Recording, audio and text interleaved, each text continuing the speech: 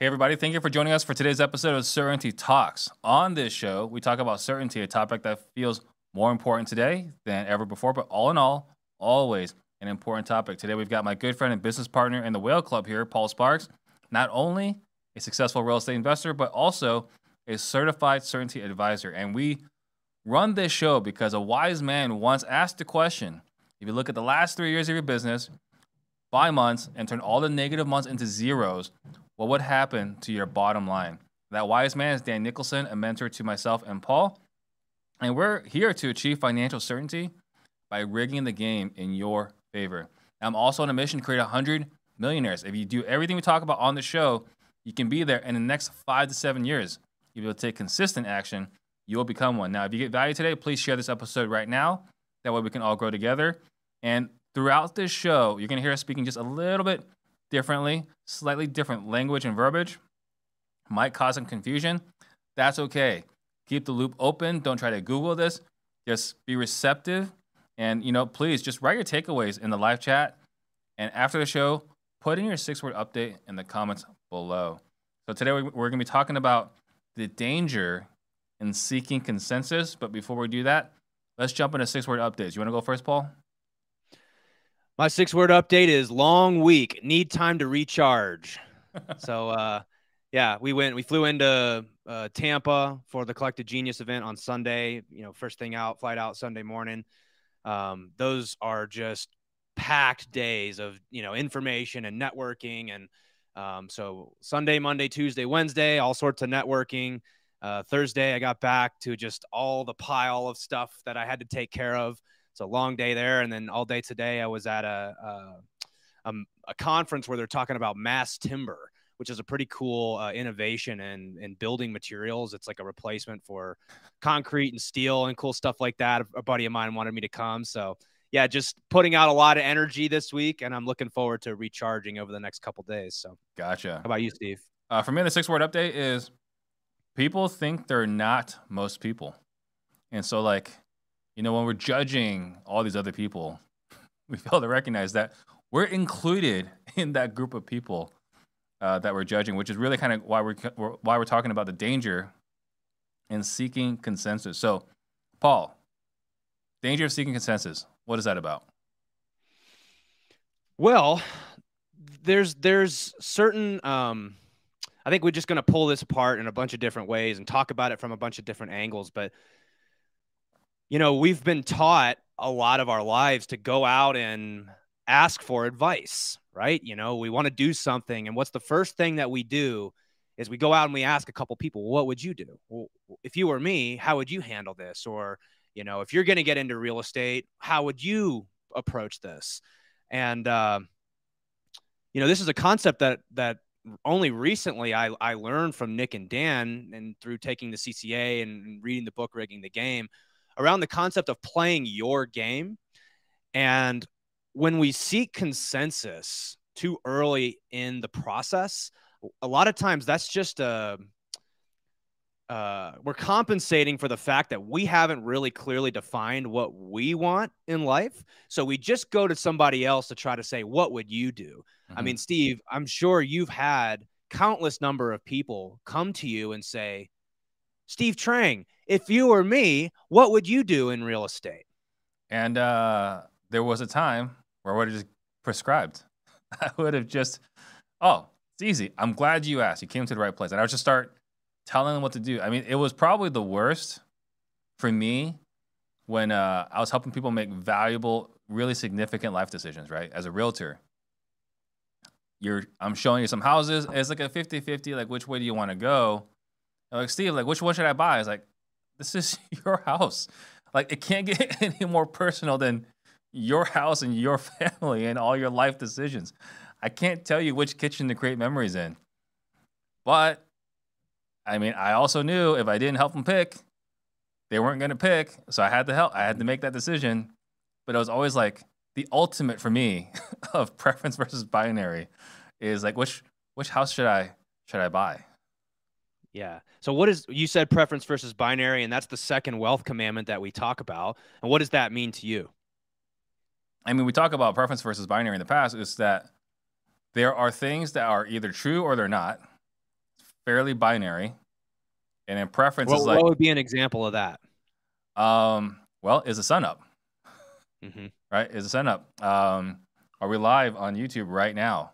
Which can be true or false depending on when you listen to this, right? Sure. Did we have I guess not. Did we have a good event today? But these are just factual. You can Google it, right? Mm-hmm. Or you can chat GPT it depending on what you want to do today, right? But there's an answer out there that's a right answer, right? What's 2 plus 2? I would say it's always been 4, but given Common Core and everything else today, who knows? But that's binary. Preference is, like, what's your favorite color? Or Paul, can you pick my favorite color for me? Mm-hmm. Yeah. and it depends, right? It's the preference question comes down to like, well, it depends every single time. What color is the sky? Well, yeah. I mean, maybe that's not the best answer. That's the one the question I've used in the past. Well, the sky's blue. It's a right or wrong answer. Mm-hmm. But when you ask somebody, what's my favorite color? A lot of people are quick to give advice, right? They're quick to tell you, well, your favorite color should be blue. Your favorite color should be green. But I mean, most people, Paul, the favorite color is blue, so yours should be blue. Right. According to research. Yeah, but so the danger in seeking consensus is that you're asking someone to make to give you advice on something, and they don't really have all the information, right? I mean, let's both agree, because we'll frame this around real estate. Mm-hmm. Is there a right or wrong way to do real estate? The beauty in real estate is that you literally can create a business that's actually catered to your personal preferences. So, right. I started as a realtor. I read I read Rich Dad Poor Dad. So I was like, oh, passive income is the way to go. And then I meet a real estate broker. It's like, oh, that's fascinating. Let me become a real estate agent. And after about 10 or 11 years of abuse, it's like, you know what? Actually, I like this flipping houses thing better. And then after that, it's like, actually, I like this wholesaling thing better. But I didn't know what I wanted until I had been doing this for quite some time. Took a few years to realize I actually don't like being a realtor, turns out. I mean, there's a lot of that's not being considered when you ask that question. If I was to come to you and say, well, hey, I want to get started in real estate, I'm sure a lot of people ask you this. Mm-hmm. What should I do? And again, which is frustrating for them to hear. Exactly. But what you're really doing is you're pushing it back to, and we've talked about this so many times on this show, the solvable problem. Mm-hmm. And there's a reason why we talk about this so often, is because so few people actually have clarity on that. I'm not talking about setting yearly goals. I'm talking about, like, what is the problem you're actually trying to solve in your life? Mm-hmm. And first of all, we got to get clear on that. So right now we're going through the next group of whales. I think there's going to be actually like 24 starting next week, which is great. Awesome. But the very first question that we're talking about is, what's the problem you're trying to solve? Yeah. And without having clarity on that, it's really difficult to try to pick what strategy or what way you should go. And I think that's also frustrated me in the past, because now that I look back, I can see that most people don't think that they're most people.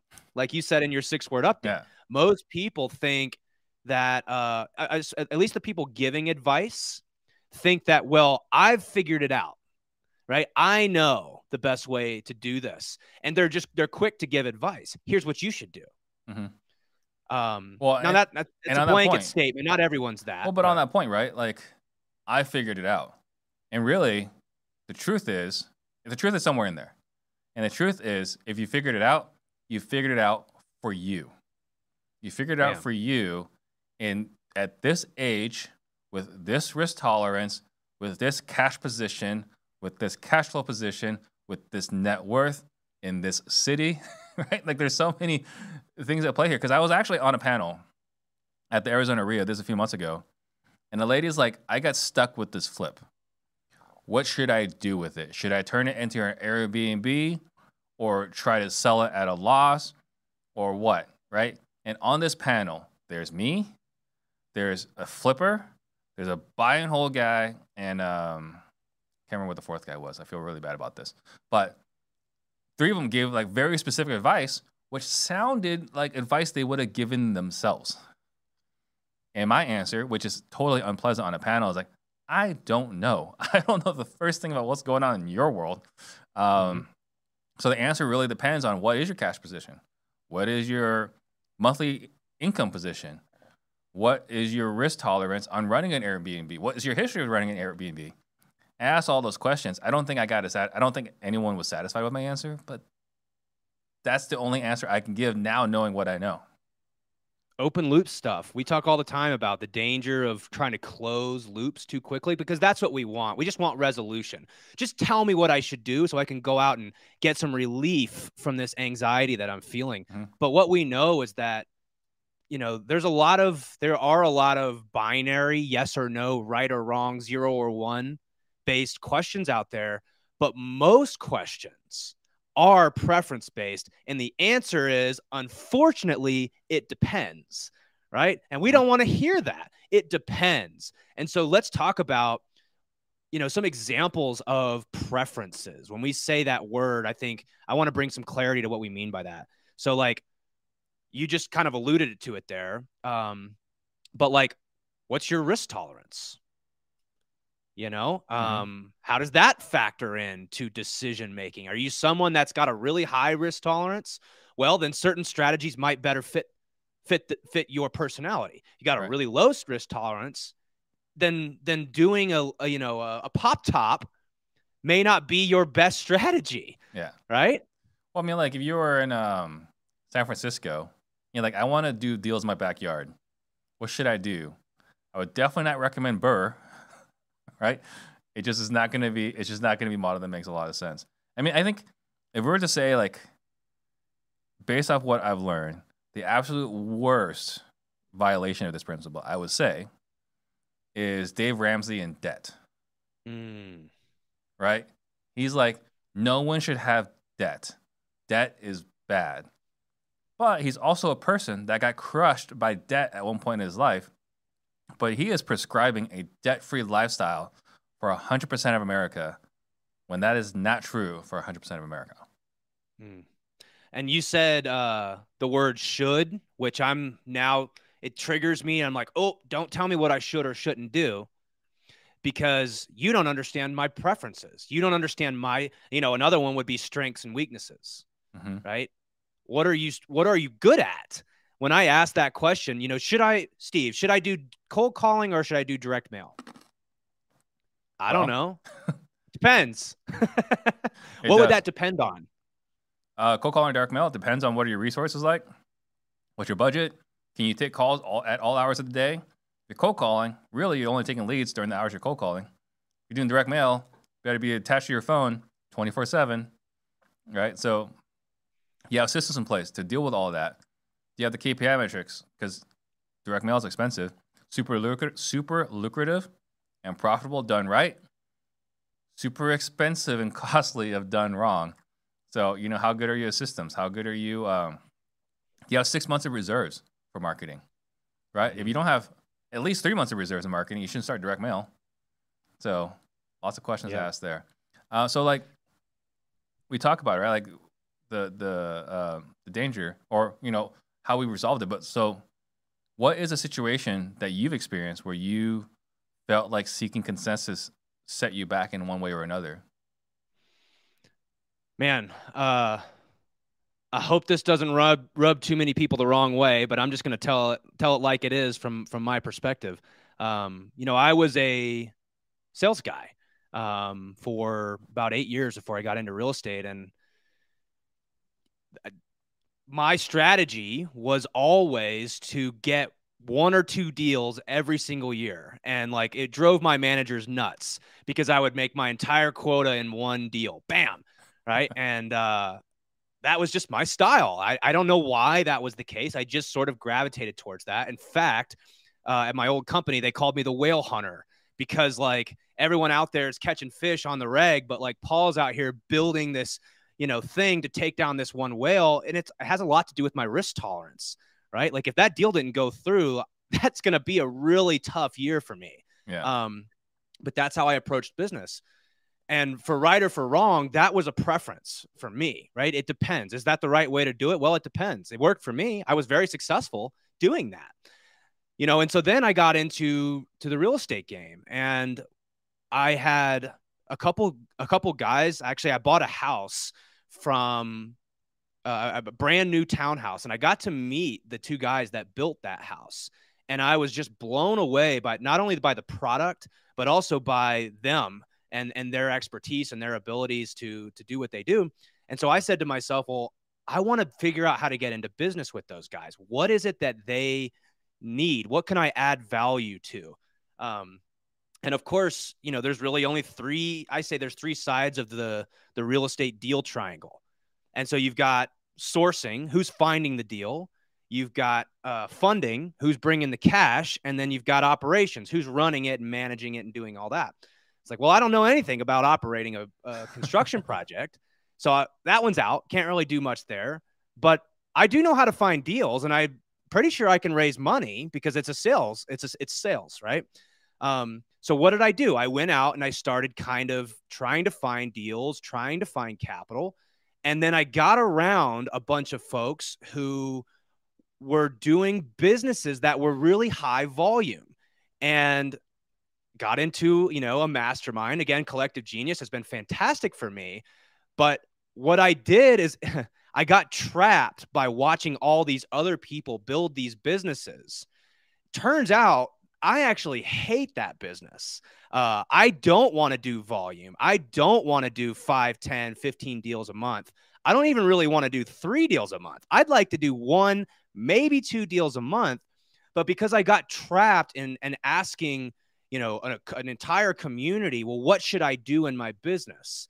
They were giving me all sorts of fantastic advice, but for someone else, right? Mm-hmm. They don't know my preferences. They didn't know I was the whale hunter. They didn't know that I'm not a very good sales manager. They didn't know that I need really simple businesses, because when it starts getting really complicated is when I start losing interest. And so I had to unwind that significantly. And starting about the middle of last year, I realized, oh my God, I've been building a business based on seeking consensus from other people. Here's what I would, or what they would do, but it's not what I would do.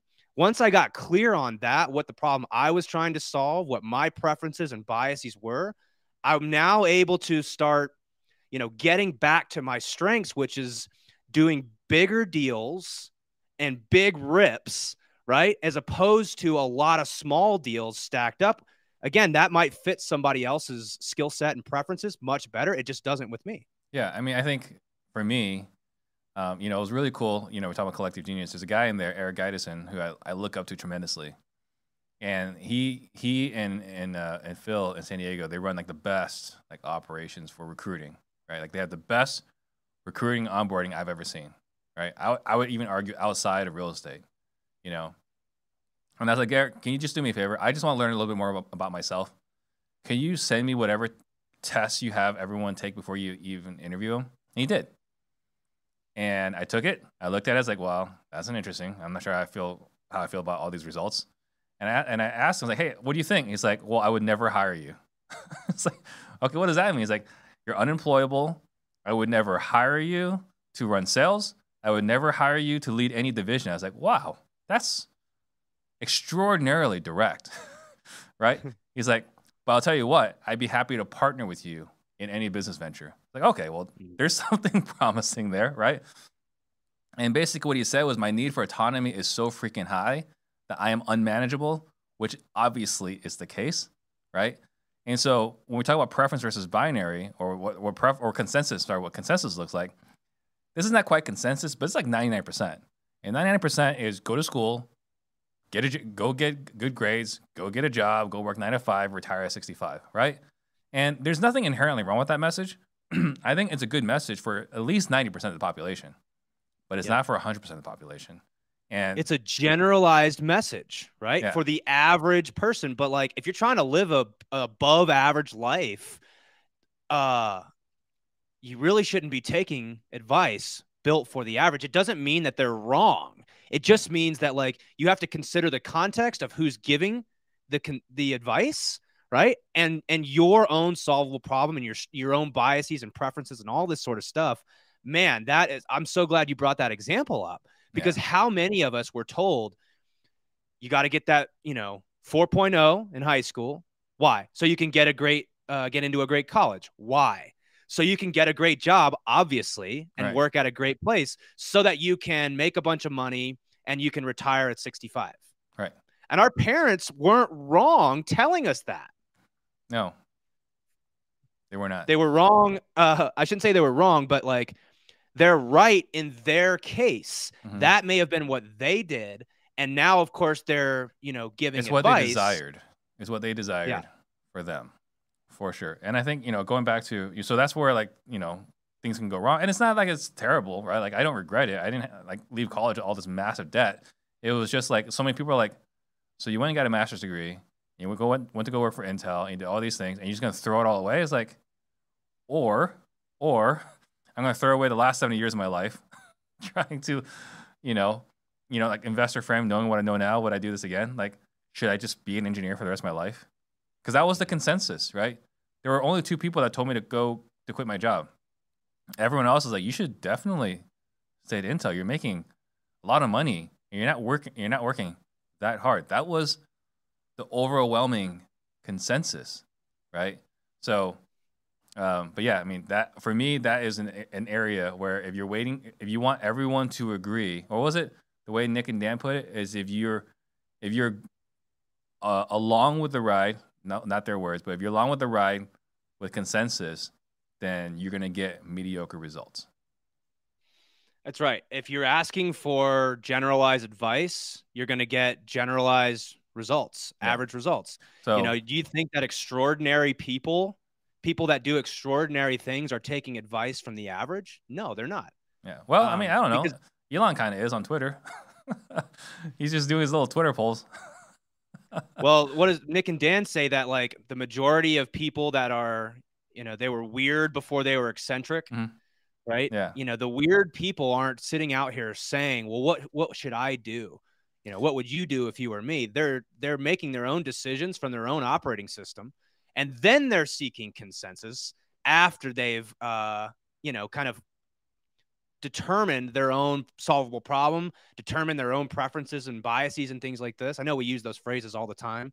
But the idea is like, it's like know thyself, right? Sun Tzu in The Art of War, he says, know yourself and you can fight 1,000 battles without peril, or something like that. Yeah. The point is like, how can you go have incredible, extraordinary success if you're constantly asking other people what you should do? And these people, at best, are only going to give you generalized advice. With good intentions, right? Like, just to be clear here, like, no one's lying to us, right? It's just good intention. So let me ask a question this other way, right? To kind of, like, drive home this point. So, Paul, the average American male is about 5'10". So do you buy the average shirt for the average American male? It would be a belly shirt for me. So, no. Right? You're 6'2"? Yeah. Right? So the average shirt in America would probably be a little uncomfortable for you. Yes. Yeah. So I think you had some other examples too to go through. I do. The one that really hits for me is, should I build I think the danger here is like, I didn't overtly ask this question. I just started getting around other people that were building a certain type of business. And I guess I want to clarify and say all the things that I've learned in masterminds and all this sort of stuff is extremely helpful. It's not like it's wrong, right? This is always, it depends. None of this is binary. It's all preference based. So I learned a lot of strategies to build businesses that I don't actually want to own. And so, that question of, well, should I try to build a volume-based business around, wholesaling, novations, retail, all that type of stuff? Or should I build a home run hitting type business? And the answer is, of course, it depends. And let me say one more thing. It's not all or nothing, right? It doesn't have to be this like, well, I'm either doing this or I'm doing this. There's levels to this, man, Mhm. you know? Yeah, no, definitely. And I think that was actually something I was going to ask, right? But you already touched on it. But like, the mastermind is super valuable. I would attribute a good, healthy chunk of my success to being in a mastermind. All we're saying is, first, be aware of your own biases, your own preferences, and then sift and sort, right? Does this apply to me? Would me adding this marketing medium get me closer to my solvable problem? Does this Is this something that would be in alignment with the lifestyle? That's what we talked about yesterday on Part in the Disruption, right? Like, if you want to get into wholesaling, if you're listening and you haven't started wholesaling, you want to get into wholesaling, ask yourself the question: does what these guys talk about align with the lifestyle that I want? Right? Because if it doesn't, then you shouldn't do it. Like, we're fortunate to live in a country where you shouldn't have to do something that you're miserable doing. Right? You can find something, you can do something that makes you fulfilled. This isn't chase your purpose, chase your passion. I think those are all great things, but that's just too simple of a statement. There's a lot more to it than that. Yeah.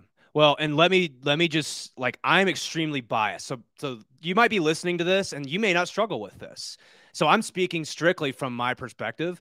I have an unreasonable tendency to skip, collect, and analyze. You know, we've talked about CASE: collect, analyze, strategize, execute. It's an acronym to help us like hopefully make less mistakes, right? And the reason why this happened to me is because I didn't take the time to identify this glaringly obvious bias that I carry, which is like shiny object syndrome is another way of saying that. Or you could just call it in another sentence like get rich quick, right? You hear this strategy and all of a sudden you're like, ooh, I could probably do that. I think that I could make some money doing that. The And so inner you just do it. The inner squirrel is really powerful. The inner squirrel. That's great. I have a terrible inner squirrel. And, he never shuts off. He never shuts off. Even when I think that I'm like reasoning from the bottom up, I have to have people like you and people like the folks in the Whale Club to be able to be like, dude, you're doing it again. You're jumping right to strategize and execute, and you haven't considered how does this fit with your solvable problem? What rules do you need to and so the answer really is like, what rules do you need to define up front so that you don't let this happen anymore? So one of the things that I've done now is anytime I'm going to a mastermind event, I am like furiously writing down what my solvable problem is, what the rules, like you are only allowed to do one thing that you hear here. And you've got to run it through the four lenses that we talk about in CASE. I don't know if we want to elaborate on that today, but the point is like you have to figure out and get clear on your own biases up front. Because if you're like me, you're just going to be like, ooh, squirrel, and see that shiny object or whatever that thing is, and you'll start chasing it. But again, identifying that bias has helped me. Doesn't mean that I'm not subject to it. Just because I'm aware of it doesn't mean that I don't make that mistake over and over and over again. Yeah, I mean, I think that's one of the biggest things is learning about ourselves. Because I shared about it last week, right? It's like this idea that just because we teach it, just because we've learned it, just because we've gotten better at it, does not mean we've mastered it, right? Like the mistakes I've made, I look back and it's just laughable. It's like, I did that again. I can't believe I did that again. Yeah. What are some questions, or I should say, what is a decision that you've had to make lately that was by conventional wisdom not the right, quote, right answer, but it was right for you? And how are you able to identify that? Well, I could say for sure. Without a doubt, it was cutting marketing last year. Everybody said cutting marketing is a mistake. And by the way, on the outside looking in, I would generally say cutting marketing is a mistake, right? So I would say there was two of them actually. One is we cut marketing, and B, we didn't let anyone go. I would say those two things are the ones that went completely against the grain, right? Because you and I were on a call where a very well-respected person said, you got to cut expenses, right? But the expenses he cut were people, right? And I'm not saying that's the wrong way to do it. It's just I have a really hard time letting go of people that I feel like I owe them. I need to take care of them, right? And that is not a common mindset, but it's something that for me, I don't know why. I just feel like I have to take care of everybody. So yeah. I think there's that. And then cutting marketing. Everyone said you're insane for cutting marketing. Now is the time to double down, right? Market's cold, everyone's scared. Now is the time to double down. Well, for me, I'm at a point where until I met you, right? Until I met you, if you look at the risk bar, the slider on risk, it was at 99.9999, right? The only time I'll ever say no is if there's a possibility of death, right? Like total, complete devastation and ruin. Right. So I won't jump out of a plane. I'm not going spelunking. I know we can reduce the risk, but it's not zero, right? There's a non-zero chance of dying, right? So if I'm going to take a risk, I'm going to go for it. And it wasn't until I met you, and as a result, met Nick and Dan, and learned about solvable problem, and giving myself permission to reduce risk, because until I met you guys, I was always willing to just keep going, like double down, triple down, let's go, right? And so for me, as the market shifted and I was learning about solvable problem, don't get blown up, this and that, I said, for me, it is more important to survive this winter than it is to be gobbling up market share. But if you talked to me a year and a half ago, I guess 12 months ago even, I would say double down. Down market is a time to increase market share. What was it? It's burn the boats. It's, fire everything. Like, let's go, right? So it's just, I would say that is where I'm definitely going against the grain. And consensus is do not cut back on marketing, double down.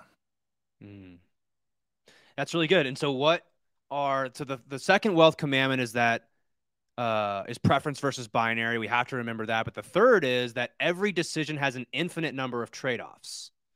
And what that means to me is that when you choose to do one thing, you're eliminating a whole infinite number of possible things you could have done with your time or resource or whatever it is. And I want to sort of tie this trade-off conversation back into the TIMER acronym that we've used. So for those that aren't familiar with it, we use an acronym, and that's actually A TIMER. So A is attention, time, influence, money, energy, and reputation or relationships. And so when we make decisions on, quote, right or wrong, what you're not counting for is are the other currencies that are there.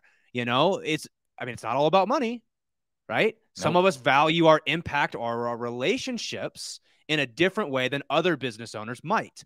Sounds like, and I'm labeling you here, Chris Voss, I learned this technique from you. Sounds like what you're saying is that you valued longevity and being able to take care of your people more than you did the profitability potentially of that particular organization. Yeah, the essence of people over profits. Right. And not everybody sees business that way. Yeah. So when you ask, what should I do? What they're going to do is they're going to tell you their preferences, which is like, you should cut expenses. You should fire these employees. You should, batten down the hatches. There's a big storm's coming. Yeah. I can't tell you how many times I heard that. Right. And that may be true for them in that context, but they don't know what you're optimizing for. Exactly right. Right. And again, we were talking about earlier, you're answering questions based off multiple factors, one of which is market. I took this into account, right? I think Phoenix is one of the first markets to get hit. And I genuinely believe that Phoenix will be one of the first markets to see sunlight, right? When things turn around. And I am just weathering the storm for that. Yeah. How about there's a lot of guys and girls that get into real estate through the single family residential route, right? We come in, there's a lot of reasons I think why a lot of people do that. One, for me at least, it was a low barrier of entry. Like I can get in and I can start slinging deals and we can get going. But there's this next level, right? That then you start learning about, and you see these guys that are playing at a whole different level. And it's the commercial world. It's the multifamily world. It's the, capital raises and all these fun phrases and words that make you sound smart. And like, I'm dealing with this kind of pivot. I wouldn't say pivot, but just like point in my life where what I'm saying is I'm not positive the single family realm is going to actually help me do the types of deals and align my life with what I'm doing right now in single family. It's a grind. It's a lot of work to do this volume. And what attracts me again as the whale hunter to these larger deals is that you can make big rips. I mean, you can make $500,000, 500, $1 million. I mean, I was with Chandler Sane last night at dinner and he was telling me all about these premier guys who were pulling in like tens of millions of dollars a year in that market. And the first thing I've like, my squirrel brain is like, ooh, more money. Yeah. So I am now starting to go right back through the beginning of this process. And thank God I have, this book, Rigging the Game, and this operating system and a community now in the Whale Club that can actually help me make these decisions, because more is not always better. And I'm just right in the middle of this process trying to say, well, what would that look like? And let's not try to seek consensus from all these other people, but like, let's get clear on, well, what is it that I want? What is my solvable problem? And then we start to reason through like, okay, then what are the best strategies to actually help me accomplish that? Yeah. I mean, definitely, right? It's an opportunity. I see a lot of people do it. I mean, I'm friends with people that do it, right? And I can definitely pursue that opportunity. So the question is, what am I willing to give up? And those are the kind of questions I've asked myself, right? I have, and this is a preference thing, right? Like if I want to go in this direction in the multifamily, not that there's anything wrong with that at all. I think that's definitely an amazing opportunity for a lot of people. Here are the questions I have to ask myself. Do I enjoy raising private capital? Do I want to go refocus or, shift the priorities of everyone within our organization? Because it's not like we can do single family and multifamily, or we could, but probably not the best way to handle it, right? So we're going to shift all our focus. And then are we prepared to really abandon our wholesaling community, which I've been leading for 4.5 years, right? Because that's, talking about like we didn't want to let go of a bunch of people. I kind of feel like, and this could be completely ridiculous, like attached to this community. Do I want to like, hey guys, it's been a fun run. I'm no longer doing this. I'm going over here, right? Yeah. So those are part of the considerations questions I've asked myself. I mean, what are the currencies you'd be giving up in the timer model? Well, definitely time, definitely attention, definitely money, energy, relationships. Let's see, what was the one? I mean, influence. I would say I would give up all 6. That's so funny to hear you say that, because like I think I agree with you. You making that switch, you'd be trading. You might make more money, potentially the potential to make more money, but you'd be giving up all this influence, all these relationships, all this, attention. I mean, think about how much attention you have in the single family space. Right. You'd be giving all that up to just be like, sorry, I'm going to go after something different. Yeah. Right. But if you ask somebody in the multifamily space, they'll be like, oh, you got to get into multifamily, man. It's the place to be. Yeah. I mean, right? I think it's kind of like, you're about the age where all your friends have kids and they're trying to convince you to have kids. Yeah. Right. But then there's also this suffering that's associated with having kids. Right. Because I see like my wife was telling me, oh yeah, her friend, she's going to Singapore, Vietnam, and I think Thailand, and the There was another one starts with an M. Anyway, like she's going to all these countries. Like, and in my head, I'm like, must be great not having kids, right? Right. But then you have all these other people like that have kids. Like, when are you gonna have a kid? Like, it's life changing. And it's like the joke is like it's kind of like you secretly want people to suffer with you. Right. Yeah. I mean, that's such a good one. I mean, I'm definitely feeling that from a lot of our friends right now. Like, you got to have kids, or how about your parents being like, when are you guys going to have kids? Yeah. Like, well, we're practicing, first of all, so leave me alone. But secondly, it'll happen when it happens. Yeah. Yeah. So, yeah, I mean, there's just so much danger in like letting other people make your decisions for you before you've gotten clear on what it is that you want. And so I want to be clear. I'm not saying don't ask for advice. That is not the message here. The message here is that like it should not be your first thing that you do. And that is, I've found in my experience with my own life, I have a tendency to do that because I don't want to take the time to get clear on the things that I want, to get clear on, because I have such a massive, strong bias towards skipping, collect, and analyze. It's like, what would you do if you were me? Just tell me what I can do so I don't have to do any of that other stuff. Mm-hmm. And I can just go execute on what you think is best for my life. Right. And I think the other thing, so there's two things here, right? So you're saying definitely ask for advice, right? So again, it's not don't ask for advice. It's really two things. A, be very clear that you know what you want. We call it Solvable Problem from our good friend and mentor, Dan Nicholson, right? Go to riggingamazon.com if you want to check out that book, right? So I think that's the first thing, right? Being very clear on what you want. And then B, make sure you're asking the right people, right? Yes. It's not, you got to find someone, we say this all the time, right? Find a mentor that resonates with you. Find someone that's living a life that you want to live, right? So, if you want a Lambo and a nice watch, go get coached by those guys. Don't listen to me. Yeah, don't listen to me, right? If you want someone that spends a lot of time with their family, right? I can help with that, right? You want someone that's doing pop tops and living with a lot of certainty. Paul can help with that, right? It's not don't get advice.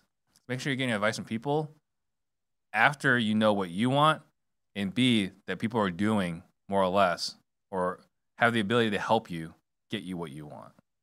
Yeah, that's so good. It's just don't do it first, right? Because you're trying to ask a binary question. You're asking a preference question as if there's a right or wrong. There's the majority of times, if you can't go on Google and type in, what should I do? Should I go into multifamily? Although ChatGPT might have a completely different answer than Google would. And so crazy world we're living in here, folks. Yeah. But yeah, seeking consensus is all about, the root of that is not getting clear on the things that you want and asking questions as if there's a right or wrong answer.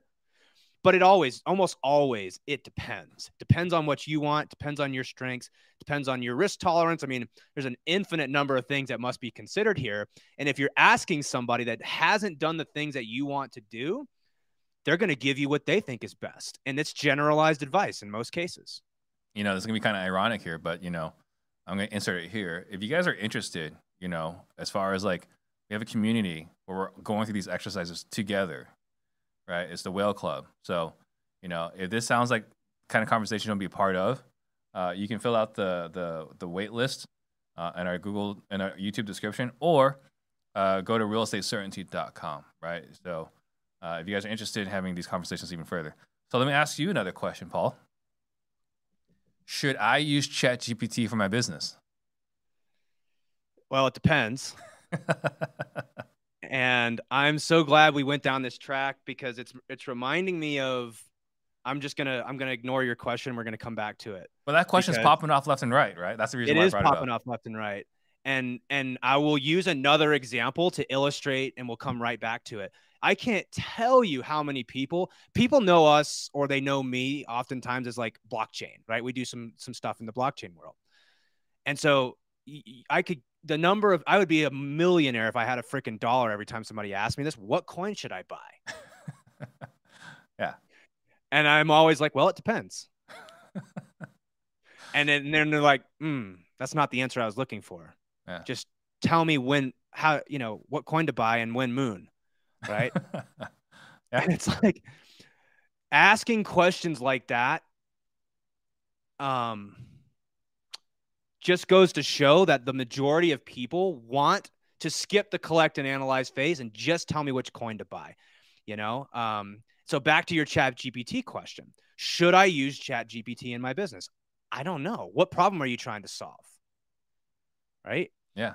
And the point is we've got to reason from the bottom up. We've got to stop reasoning from like, hey, here's this thing. Should I do it or not?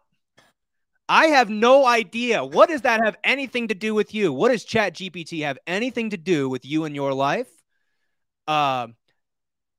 It probably does, but like, let's answer those questions first. Yeah. You know, so I asked myself, and let's run through the exercise. One of the things that I want in life, my solvable problem, I don't think I've shared this on air. I really only share this inside the Whale Club. I'm happy to do it, is to get $350,000 a year with working less than 20 hours a week, work anywhere I want, whenever I want, so that I can play business as a sport. Because I love technology. I love doing deals. I love partnering with people. I just love playing business as a sport. Okay, cool. What are your biases? The biases is to just be like, let's figure out how to implement this right into my business right now. Let's just go do it. Like, inject it right into my heart. Exactly. So, okay, slow down there, Turbo, right? Slow down. What are your biases and what are your preferences? Well, I am trying to design a business that I have to only work at 20 hours a week. So does something that can help me automate a lot of my processes, does something that can help me potentially automate a lot of my sales and outbound, prospecting, marketing, would that help me get closer to the things that I want in life? Yes, it would. Okay. So now we talk about, well, you're going to do something new. Do we have a preponderance of data? I'm just flying through the tools right now. Mm-hmm. So if you guys haven't heard all this, it's like, I get it. You probably aren't familiar with this, but go back and listen to our other stuff or join the Whale Club and you'll find out. Yeah. But the point is like, well, do we have a preponderance of data? No, we don't. This is a brand new technology. So what do we do absence of preponderance of data? We take micro steps.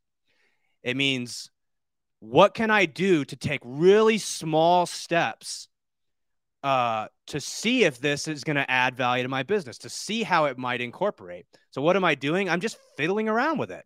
Like, I'm playing around with it in my free time. I'm using it to write newsletters. I'm using it to generate random texts that I can send to sellers and different things like this. Chandler and I were talking last night about how could we get ChatGPT to tell us what areas of town are zoned for a certain thing, right? And then how does that lay in with the future land use plans for the city, so we can figure out, hey, this is zoned R2, but they want it zoned R3. Give me all those names. Wow, interesting, right? So we're not going out and just like gangbusters have been installing this all over our business. We're trying to take micro steps and understand how to get feedback first. Yeah. I think you probably just started another squirrel epidemic with that last one. Yeah, probably so. So hope. Sorry, I love technology, man. I'm telling you, blockchain, ChatGPT, AI. I was just at a mass timber conference today. If the squirrel brain isn't obvious to you guys by now, like classic stuff from Paul, constantly chasing the next thing, but now at least I have like some filters to run it through. Yeah, that might be cool and all, but how do I actually make use of this to help me get closer to the things that I want? That's really the frame that we need to have when we're considering anything new. Yeah, and this kind of goes back to what we were talking about last week, right? Like, Paul and I have a bias towards taking action, and there's nothing wrong with a bias for taking action. There's nothing wrong with having a bias for not taking action, right? All we're saying is that if you're like us, we have a bias for taking action and leaping before looking. There's a few things we suggest you look at first. That's really all we're talking about here, right? Yep. How can we make sure that we take a jump that's safer, not injury-free, not 100% risk-free, right? There's none of these things. It's like, how can we take it where the downside hurts a little, but if we stick it, the upside's amazing. Yep, exactly. So before you consider anything, before you consider asking someone else, what should you do? Just make sure you've gotten clear on what you're actually trying to accomplish with your life. And I get that may sound like a really daunting task.